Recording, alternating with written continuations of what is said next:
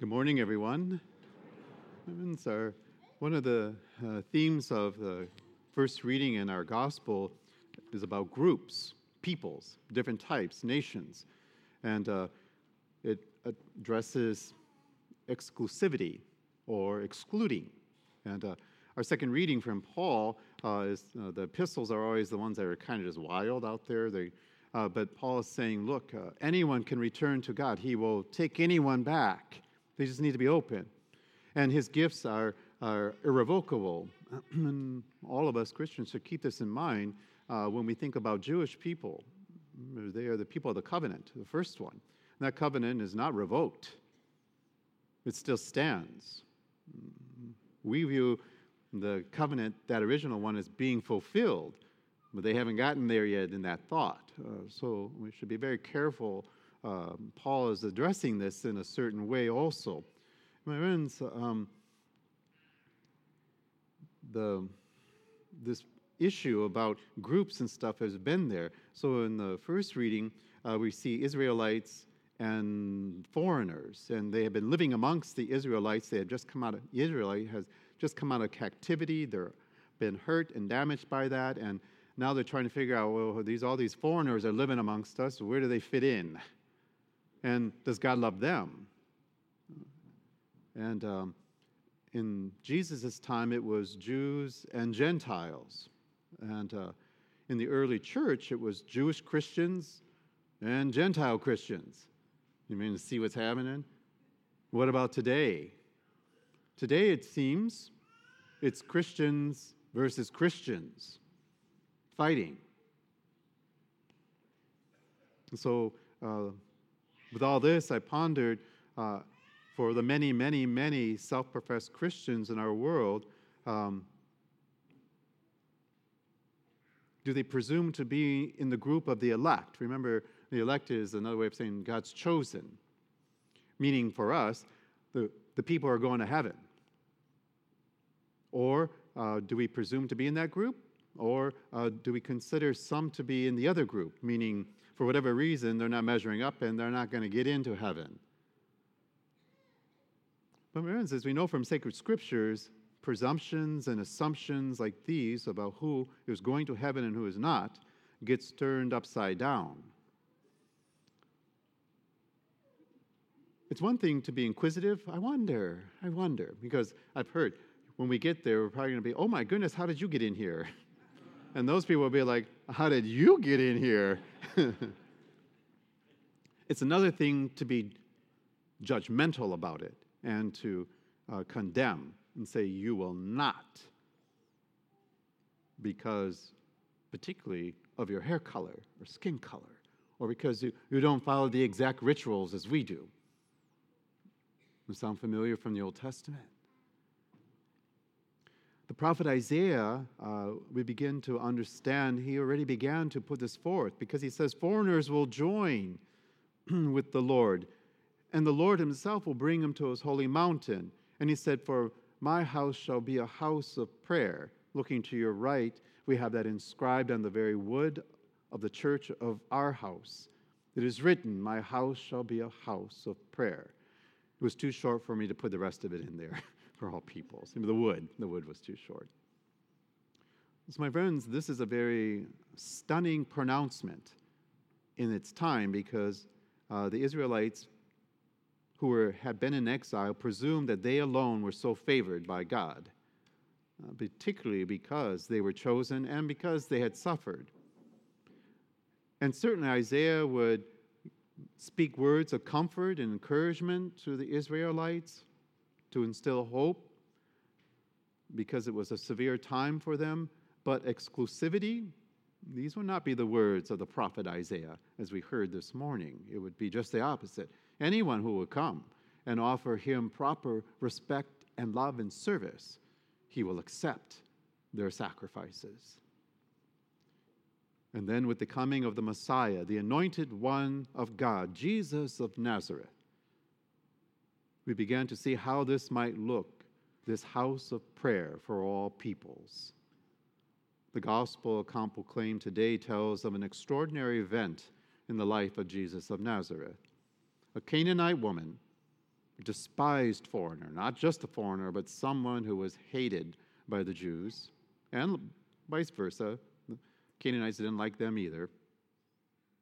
Does what is unthinkable in her time. She approaches a Jewish rabbi requesting something.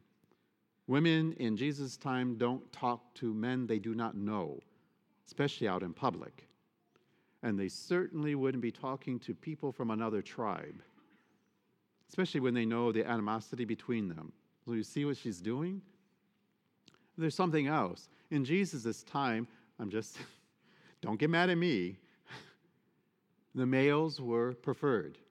So she is asking a grace for a girl. I know it's hard for us. We just can't understand it, but that's the mentality. You need to understand the context of what's happening to understand fully what's going on. There is a dialogue that ensues, and it's startling to us, but to be expected in the time of Jesus. Jesus initially is silent, we're told, when this woman approaches. Then Jesus seems to ignore her request. Then he says he has only come, and he's speaking to all of them, including her, I've only come for the lost sheep of Israel. And then using a typical slang of his day, he basically calls her a dog. Now, it's a derogatory term, but she is quite familiar with it because she's called it all the time by the Jews. You see what I'm getting at? She's familiar. But my friends, for me, she takes that term and takes power over it in the way that many times in the 40s, 60s, the 80s, terms were thrown at certain groups of people, and some of those groups have taken the word back and they use it amongst themselves, and you are not allowed to say it anymore. I feel this is what she's doing. She's taking control over the thing that they levy against her. All the while, the disciples, because she is crying out, in the Greek, she's not just saying something, she's not just talking, she's actually crying. And she's doing it over and over again. That is the implication of the verb that's used. The disciples want to shoo her away because she's annoying. It's politely written in English, but they want her gone because she won't shut up. And much to their amazement, she doesn't stop. Even when she's insulted, she accepts the insult, and she says, I'll take the scraps that fall. Now, in English, it says master, but in Greek, it is not master. The word is Lord. It is different. She says, I will accept the scraps that falls from the table of my Lord. That is a completely different meaning and understanding. She implies that she is not just any dog, but she is the dog of her Lord. I know what that's like. You guys have heard me joke about, I remember I've told you a few years ago, I'm going to be the court jester for Jesus. I'm going to be his clown. Do you remember why I said that? Because the clown and court jester is right there next to the king. I thought it was pretty clever of me. I don't think Jesus thinks it's so clever. But I thought I'll accept being his clown because I'll be right next to him. Acting a fool, apparently, but doing so. So, my friends, the other thing, there was two meaning to the word dog that was used in the Aramaic to the Greek. One meaning is a street dog that's wild and astray. And the other one means a family pet, a lap dog. You see, which one do you think Jesus was using, and which one do you think the disciples were using? Certainly to our ears, this whole dialogue seems just unpeculiar, associated with Jesus of Nazareth, who is compassionate and kind. So what is going on here? Well, Jesus seems to be setting up a great teaching, and it'll be remarkable to everyone who was present, the disciples, anyone in earshot, and to the Canaanite woman. First, the woman, in the original text of the Greek, Again, she is not just talking softly, she is crying out. And she's moaning, and she is not letting up. Recall Peter. There's a scene just before this. Peter cries out to the Lord also, Lord, save me. And he really needed to scream because remember where he was? In the Sea of Galilee.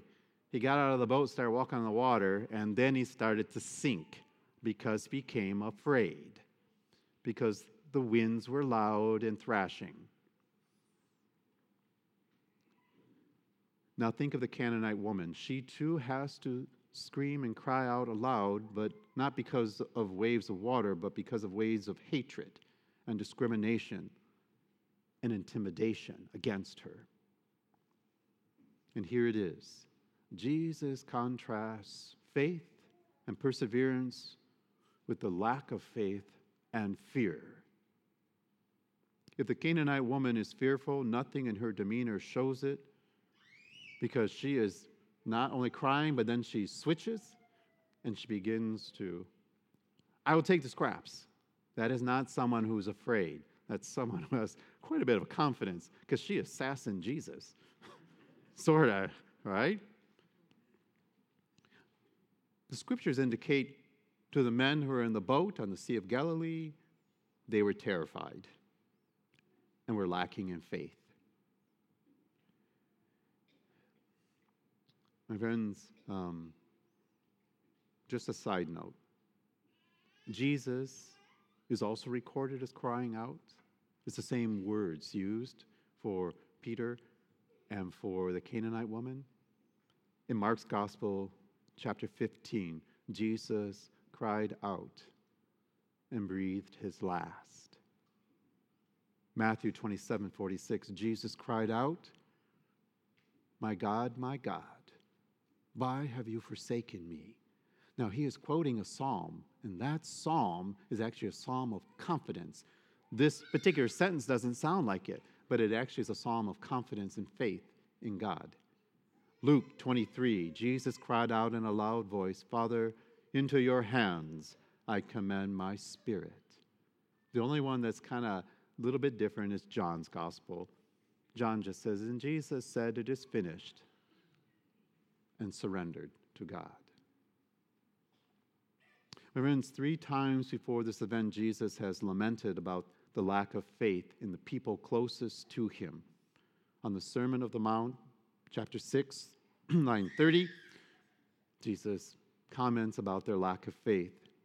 On the Sea of Galilee, the whole story, Matthew 8:26, Matthew 14:31, Jesus laments that they don't have very much faith. So this is what Jesus is up to. So let us look at how he goes about it. The first thing he does is we're told he's silent. So Jesus' initial silence is not rejection, but a giving of time for everyone to know that God is present. Psalm 46, be still and know that I am God. In the silence, one can listen and one can change.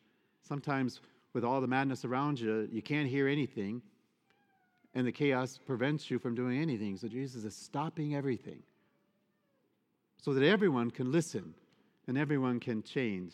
Hi, little one. Welcome back. And for the woman, this seems to happen. In Jesus' refusals, she changes her tone. She no longer is screaming and yelling and moaning to him, but she changes. And one of our saints, St. Claude, wrote, the woman seems to have caught on to the Lord's scheme. I love that. She figured him out. Oh, you're up to something, aren't you? I'm going to play along with you. And although Jesus seems irritated by the woman, not as much as the disciples, he welcomes her passion and her persistence. And he is not put off at all. I will suggest, this is me, I think he actually enjoys it, not in some weird way. He likes that she is not letting up, no matter what. And my friends, what does this woman do? She does not appeal to what is just. She does not appeal to saying, I'm entitled. she appeals to his mercy. Lord, save my daughter. She appeals to his divine mercy.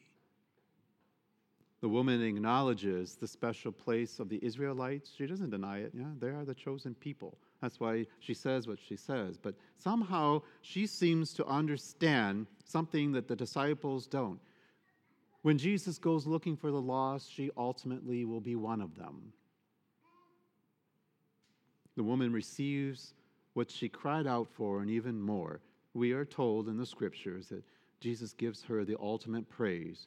Great is your faith, and let it be done according to your will, he says, as you wish. Perhaps we should then take time and look at this reading. Let us today discern about our preconceived ideas and notions and assumptions, presumptions about who is going to heaven and who is not going to heaven. Maybe we should also discern when Jesus is silent and refuses us. What is he up to? What is he scheming? Maybe we should discern who is worthy and unworthy a little bit better. So I ask, what can we learn then about faith and trust in God and about his mercy and his justice that comes from this account in the day of Jesus of Nazareth? But also, is there something for us to learn from those that we do not think are part of the chosen? My friends, oftentimes I'll pray, and it's not for myself. I'll pray and ask, and it's no. Jesus, I would like no. How about nope? Okay, Jesus, how about nope? No, no, no. So now I'm like, okay, you must be up to something. I'll play along with you, right? So for all of you, when it's no, or he seems silent, it seems like he's up to something else for our good. Here is my caveat to you. The woman, with her great faith and her persistence, Jesus says, let it be done according to your will. We pray all the time, Lord, let your will be done. Lord, let your will be done. But it seems that God sometimes will say to you, let your will be done. You better be careful about what it is you're willing. Because this is presented in the positive, but there is a negative to that. The person who says, I don't believe in you, I don't like you, I want nothing to do with you and your people. The atheist, maybe God will say to them, let your will be done then. And in that, there would be no heaven. But that would have been their choice. So let us be careful. Amen. Better just to put our will to his. Whatever your will is, let it be mine. Oh, that's where we're going. Okay, here we go then. And I just put my hand in his and let's go. Let's do it. Amen.